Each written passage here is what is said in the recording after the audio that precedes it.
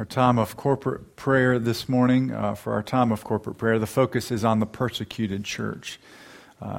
Just recently, I actually saw a news headline and an article talking about Christians who had been beheaded in another part of the world. And there are our brothers and sisters around the world who are facing serious persecution, death, and suffering, and terrible trials. And so we want to remember them in our prayers. They are our family. We are one with them in Christ. And so to focus our prayers, I want us to consider Revelation chapter 2, verse 8 and following, where Jesus speaks to his church in Smyrna, encouraging them to remain faithful in the midst of suffering and trials. These are the words of him who is the first and the last, who died and came to life again. I know your afflictions and your poverty, yet you are rich. I know about the slander of those who say they are Jews and are not, but are a synagogue of Satan. Do not be afraid of what you are about to suffer. I tell you, the devil will put some of you in prison to test you, and you will suffer persecution for 10 days. Be faithful, even to the point of death, and I will give you life as your victor's crown. He who has ears, let him hear what the Spirit says to the churches. The one who is victorious will not be hurt at all by the second death. Let us pray. Our Heavenly Father, we come to you praising you for your sovereignty and your power over all things. And yet we come to you crying out for help for our brothers and sisters around the world who are suffering for your name, who are suffering for the sake of Christ and the gospel. We pray that you would come to their aid. We pray that you would remind them of truths from your word. Remind them of your sovereignty, that you are in control of all things, that nothing can touch them except what you allow ultimately. Remind them of your sovereignty. Remind them of your care for them, your care for your people. That you are not only sovereign, but that you are good. Remind them that you hear their prayers, that you see their tears, and that you will rescue them. And we pray that you would give them strength. Remind them of your sustaining hand, that they can remain faithful by the strength that you provide, by the grace that you provide. We pray that you would either deliver them from their suffering or strengthen them to endure it, that they might faithfully proclaim Jesus Christ as Lord, even in the face of suffering and death. And Lord, we pray that you would help us here in America, us who are believers, that you would help us to remember our brothers and sisters in prayer regularly, and to recognize the comforts that we have, to recognize the freedoms that we have, that we might take full advantage of those, in being all the more faithful in proclaiming Christ who saves sinners. We pray this in Jesus' name. Amen. If you would open your Bibles in 1 Corinthians chapter 3, and this morning we'll be looking at verses 18 to 23. 1 Corinthians chapter 3, verses 18 to 23. Well, I came to the conclusion a couple of weeks ago, but really it's a conclusion all of us should have come to many years ago as we observe politics in particular. If you want to learn how to apologize, never look to a politician as your model. Now, that's a general statement. Maybe some can apologize. But in general, politicians never have and never will know how to properly apologize. There are exceptions, but I think for the most part it's true. Don't look to a politician as a model for how to say you're sorry. And why is that? Well, it's because giving a true and humble apology is directly opposed to the kind of look they're going for. What kind of look is that? When you apologize. Really, in the world's eyes, you have to become kind of like a fool. You look kind of foolish. And a politician never wants to look foolish. They want to look strong and capable without any faults or stains in their character. And if they have to apologize, well, it shows that they have some flaws. It shows that they have done things wrong or said things wrong. And in fact, it might even make them look like a fool. In contrast, if you do want to know how to apologize, you look at humble leaders. You look at humble believers. A true and humble apology doesn't say, I'm sorry, but. It doesn't say, I'm sorry if I offended you. It simply says, I am sorry, I was wrong. Will you forgive me? No excuses. It doesn't belittle or downplay the sin or the fault. And it doesn't blame anyone else but the person who is apologizing.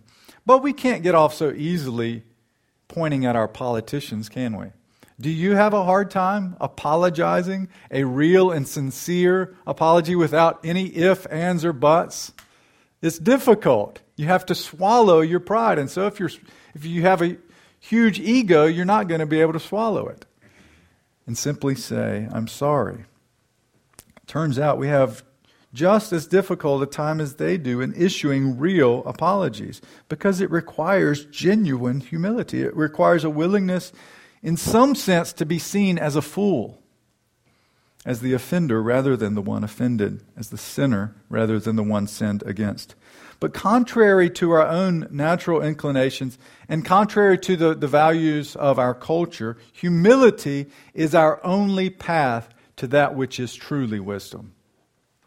In God's economy, humility is prized, and pride will one day have a great and terrible fall. In our passage for this morning, Paul warns the Corinthians about being self-deceived. In contrast to how their wisdom pursues wisdom, he insists that if they want to truly become wise, they must become fools. In other words, they need to humble themselves and recognize how little it is they really know. Only then will they begin to become wise. And in their wisdom, they'll now be able to see things more clearly. In particular, they'll now be able to see why God has given them the leaders that God has given them, and why God has blessed them the way that they have with a variety of resources for their growth and maturity in Christ. For in His generosity, He has given, Paul says, all things for our benefit, for our maturity in Christ, for our growth in Him. And He has made us His very own possession. So look at our text with me. 1 Corinthians 3:18-23. Do not deceive yourselves. If any of you think you are wise by the standards of this age, you should become fools so that you may become wise. For the wisdom of this world is foolishness in God's sight. As it is written, He catches the wise in their craftiness. And again, the Lord knows that the thoughts of the wise are futile. So then, no more boasting about human leaders. All things are yours, whether Paul or Apollos or Cephas or the world or life or death or the present or the future, all are yours, and you are of Christ, and Christ is of God.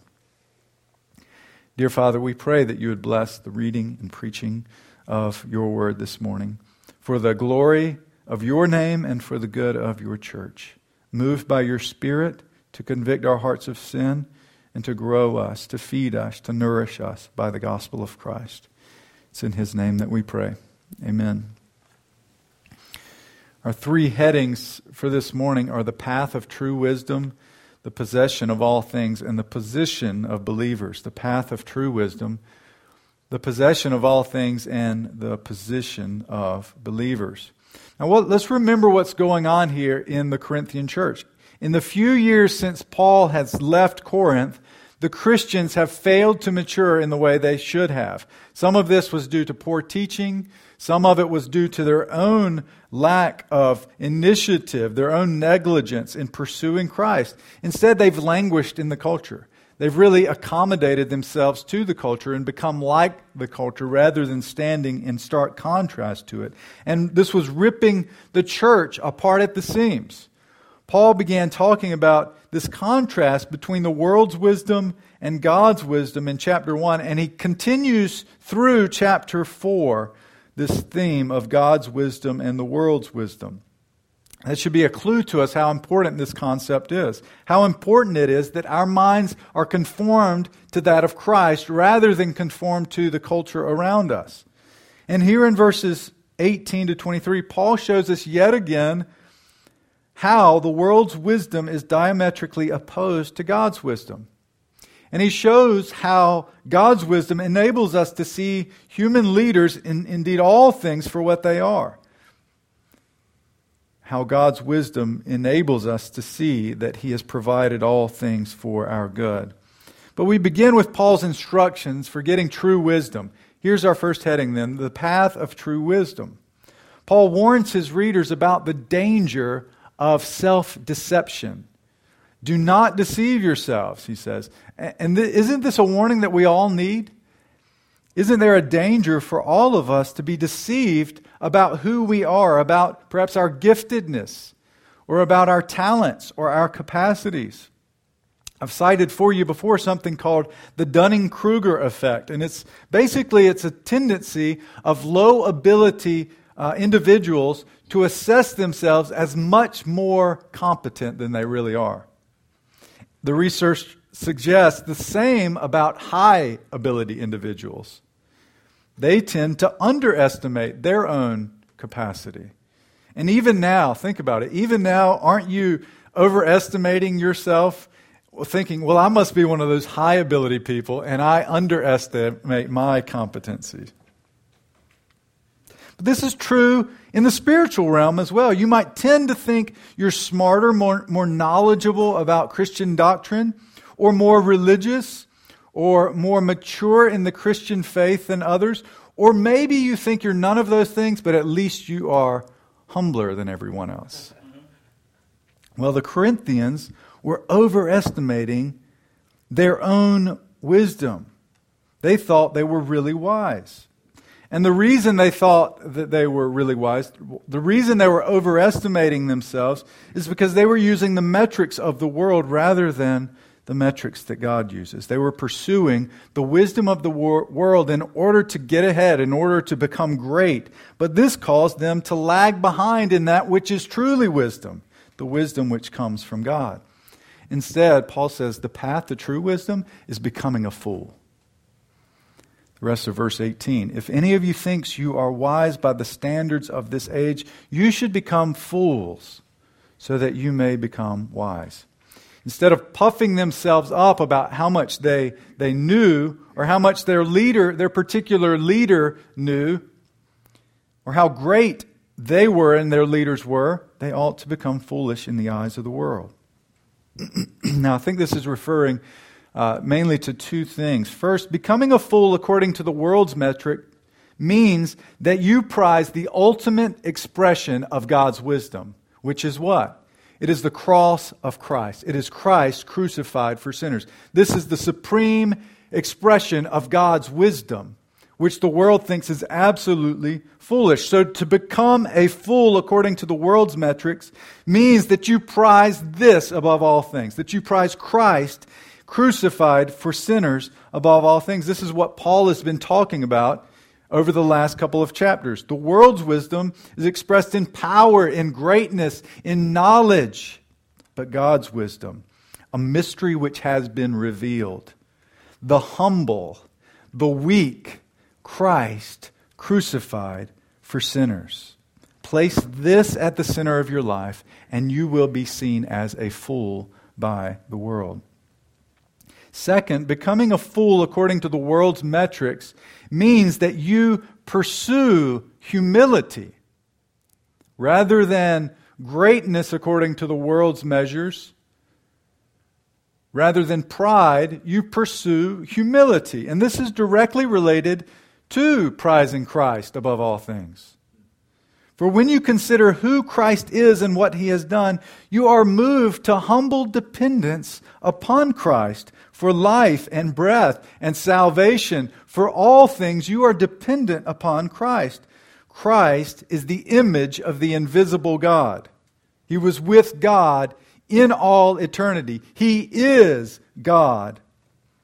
He's the second person of the eternal God. By Him all things were created, and yet the Son humbled Himself and became a human. He humbled Himself and became a servant. He humbled Himself to the point of suffering. He humbled Himself to the point of death, even the shameful death on a cross. And He did this for you and for me and anyone who will call on His name. And how can anyone consider that Christ and still be filled with pride? How could you possibly be self-deceived when you consider Christ and His crucifixion? True wisdom is found in humility. And humility is found not ultimately in, we might think of it in morbid introspection and finding out how bad we really are. But really true humility is found in a joyful examination of Christ and all His benefits. Christ and His work for us.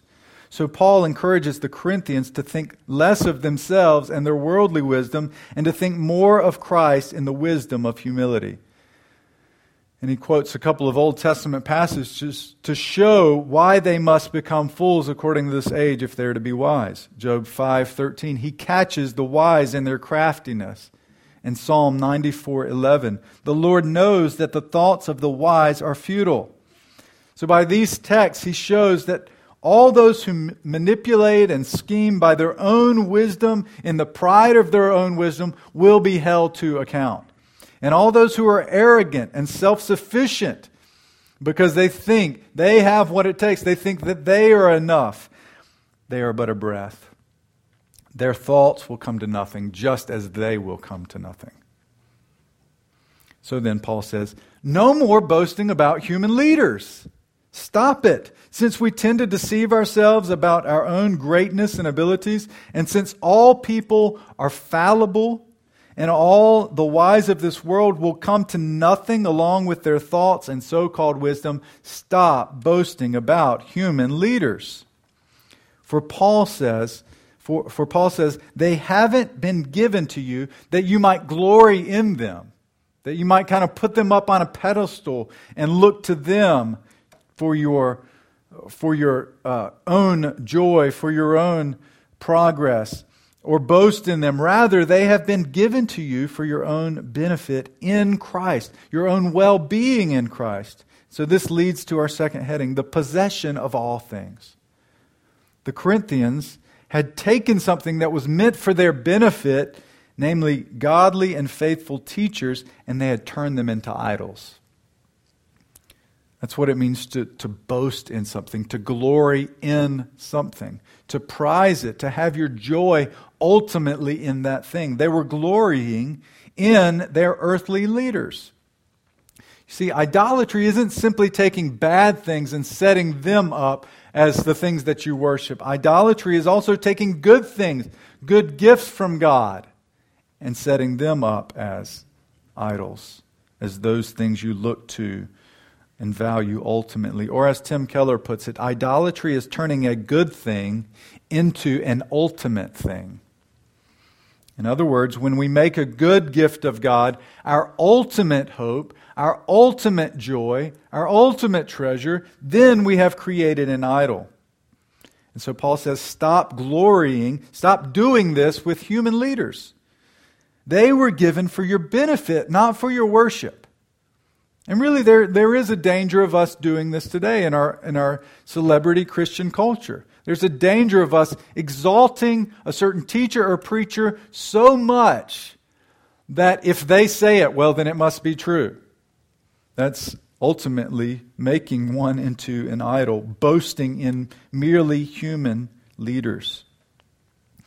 They were given for your benefit, not for your worship. That's what he's getting at. Paul's getting at in verse 21. All things are yours, he says, whether Paul or Apollos or Cephas. In other words, these leaders, Paul and Apollos and Cephas, they were given to the Corinthians by God as a gift for their spiritual well-being.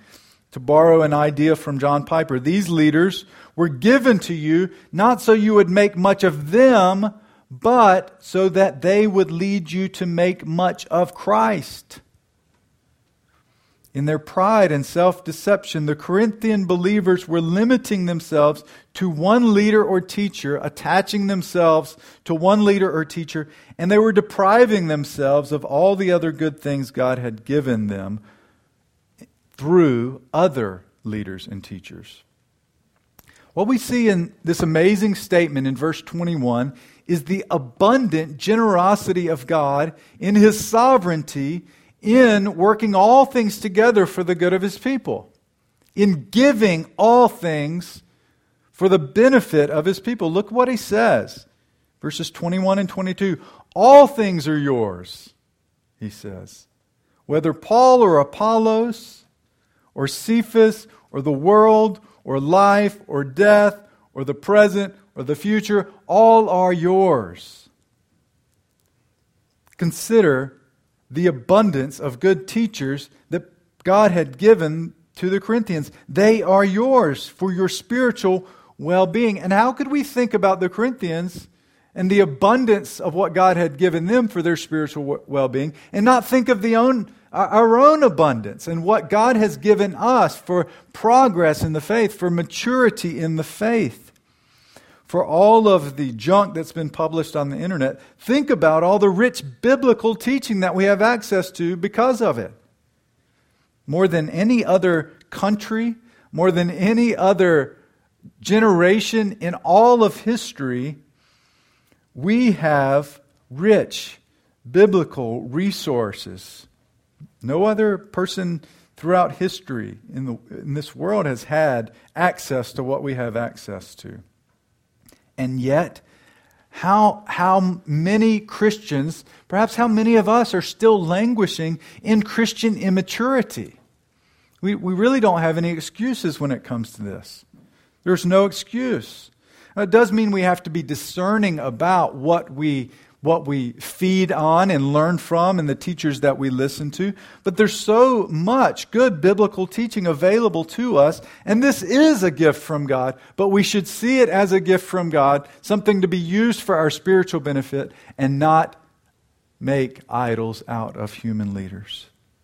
Paul says, the world is yours. Now, not, of course, the sinful mindset and wisdom of the world, but God's good creation. It's all yours. It's for your benefit, that you might see the glories of Christ, by whom everything was created. Life and death are yours, he says. In another place, Paul says, for to me, to live is Christ, and to die is gain. If we keep on living in this life, we know that it means we can continue to bear fruit in righteousness, that we can continue to bear fruit, that we can continue preaching the gospel and serving others in love. And if we die, well, that's gain too. Because to be apart from the body is to be present with the Lord. Paul says the present and the future are yours. And we know the Scripture says that God works all things together for good for those who love Him and are called according to His purposes. In the midst of your difficulties or trials, today God is working for your good. To those of you who are in Christ, God is working for your good. As you face troubles or heartaches or joys tomorrow, in the year to come, it doesn't take God by surprise. He's working for your ultimate good. All these things are yours. All things are yours. Everything belongs to you and is being used by God for your good, for your growth and sanctification, for your growth in Christ, that you might treasure Christ more, that you might love Him more, that you might boast in nothing except Christ and Him crucified for sinners. Now, understanding this helps us to do two things. First, it should help us to see and use things rightly. Knowing God has given us all things for our benefit, it should help us to use things rightly. It should help us to use God's gifts rightly, not turn them into idols.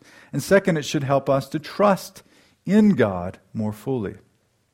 So understanding the purposes for the gifts God gives us helps us not to make idols out of them, but to use them for the purposes which God has given them for.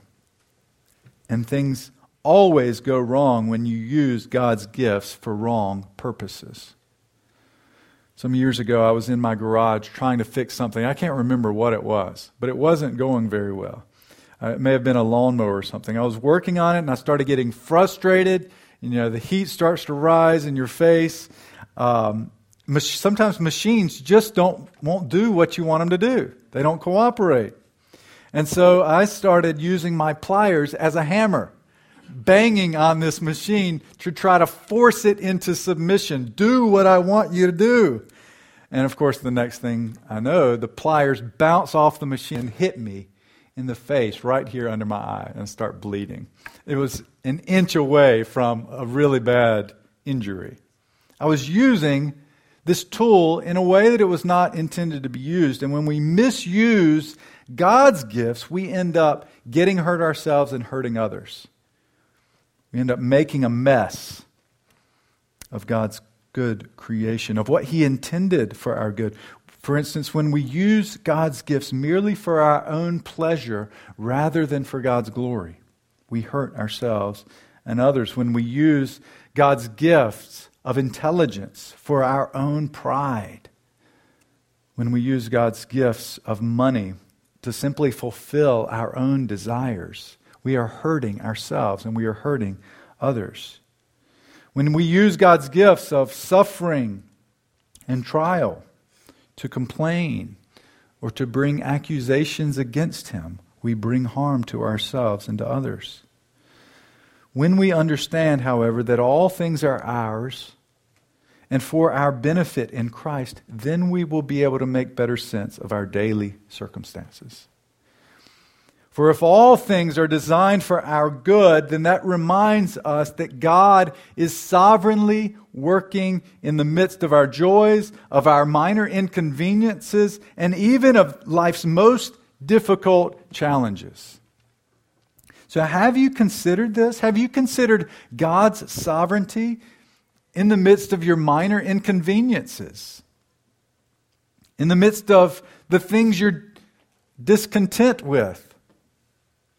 Maybe something as simple as the daily headache of traffic in taking your kids to school or going to work. Maybe in teaching your children day after day.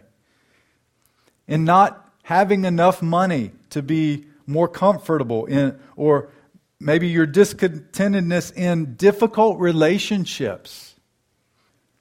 Perhaps in preferences not being met at church. In the difficulties you face in your job or with your boss or with your employees. Have you realized that in all these things God is sovereign? And in His sovereignty, He is designing these things. He is designing all things for your benefit, for your maturity in Christ. And shouldn't this lead us to trust Him? Thankfully, God is not only sovereign, He is also good. If He were sovereign but not good, we wouldn't trust Him, because how would we know He would do things to benefit us? And if God were simply good but not sovereign, how could we know that He would ever have the power to overcome evil with good? But since we know that God is absolutely good and absolutely sovereign, we know that He has both the will to work for our benefit in Christ and the power to actually do it. Friends, do you trust Him? Do you trust Him to do you good in all your circumstances and through His gifts? The reason you can trust Him if you are in Christ is because you belong to Him. That's how Paul finishes out these sentences. He makes a quick change in his language. All things are yours, whether Paul or Apollos or Cephas or the world or life or death or the present or the future, all are yours, and you are of Christ, and Christ is of God. We saw the path of true wisdom and the believer's possession of all things, but now consider the position of believers, our position in Christ. Those who are in Christ possess all things for their good in Christ, but they are possessed by Christ. In other words, they do not belong to any human teacher or to themselves or to anyone else. Rather, the believer belongs to Christ. If you are a Christian, you are the special possession of Christ Himself. This seems to have been part of the problem with the Corinthians. Remember how Paul said they put it all the way back in chapter 1? Some say, I am of Paul. I am of Apollos. I am of Cephas. In other words, I am of their way and of their thinking and of their teaching. This is who I identify with. But Paul takes a different approach. All things belong to you, but you belong to Christ. You are of Christ. In fact, it is only because you belong to Christ that all things belong to you. For in Christ we inherit, along with Christ, all things that belong to Him. So it follows then, if you are not in Christ, then you don't possess all things, for you do not belong to Christ. It's amazing to think, again, about who Paul is talking to. Remember, he's talking to professing believers who are not walking in line, by and large, with their profession of faith. They're not walking in line with the gospel. If we were to judge them, we might call them Christian failures. They favor some leaders over others. They tolerate sinfulness that not even the culture around them would tolerate. When they come together for the Lord's Supper and the meal, they get drunk and eat up all the food before the poor members arrive and there's nothing left for them. And Paul says to these Christians, you are of Christ. Remember who you are. You belong to Him. It's like he's trying to hammer into their minds over and over and over again their identity in Christ. You don't belong to us. You don't belong to your culture. You don't belong to anyone except Christ. You are His. You belong to Him. And this means two things. One, it means you are kept safe in His hands until the day of His appearing. And two, it means you have been given the mind of Christ. Your identity is in Christ more and more, and you will reflect His ways, His thinking, His teachings. Paul expresses this same idea later in this letter in chapter 6. There he talks about how each individual is the temple of God since the Spirit dwells in them. And he says in verses 19 and 20, you are not your own. You were bought with a price. Therefore, honor God with your bodies. So brothers and sisters in Christ, you who have turned from your sins and trusted in Christ to save you, you now belong to Christ. You are His, and no amount of sin can change that. He has bought you with the price of His own blood, and He is not going to pawn you off to someone else or re-gift you later on. As Jesus Himself says in John, I give them eternal life, and they will never perish. No one can snatch them out of my hand. My Father, who has given them to me, is greater than all, and no one can snatch them out of my Father's hand. You are of Christ, and Christ is of God. Now, this doesn't mean that Jesus is less than God the Father in His essence. Don't make that mistake. We hold that there is one God, but that this one God is made up of three persons. The Father is not the Son, and the Son is not the Spirit, but the Father is God, the Son is God, and the Spirit is God. So don't see it as a hierarchy with the Father being most God, the Son being a little bit less God, and the Spirit being the littlest God. Each person of the Trinity is fully God, equal in essence. But in the incarnation, the Son adds to Himself humanity. He takes on flesh, and He takes the role of a servant in His humanity, and He submits Himself to the Father in obedience to His will. And it is in this sense that Christ is of God, for He made His human will to be that of the Father's will in every respect. He humbled Himself in obedience so that He pleased the Father in thought, in word, and in deed. And He submitted Himself in obedience to the point of death on the cross. And friends, this is why we belong to God and to Christ. This is why all things are ours. This is why we will never be snatched out of the hand of Christ nor of God, because Christ's work has been applied to us by faith. Christ's obedience to the Father and His joy in His obedience. Do you ever obey but you're not really happy about it? Christ's obedience to the Father and His joy in His obedience to the Father is ours through faith. When you came to faith in Christ, however long ago that might have been, Christ's goodness, His obedience, His righteousness was applied to your account. And just as Christ belongs to God, so now do you, His precious possession and His precious child. He sees you through the lens of Christ and His work. So sometimes I can get just a little glimpse of God's joy in us who belong to Him through Christ. Just a little glimpse, but it is a glorious glimpse. Sometimes, as I look at my children, I feel the joy that God must feel for His children. Parents, do you do that sometimes? Now, it's not all the time. It's not all the time you feel this joy.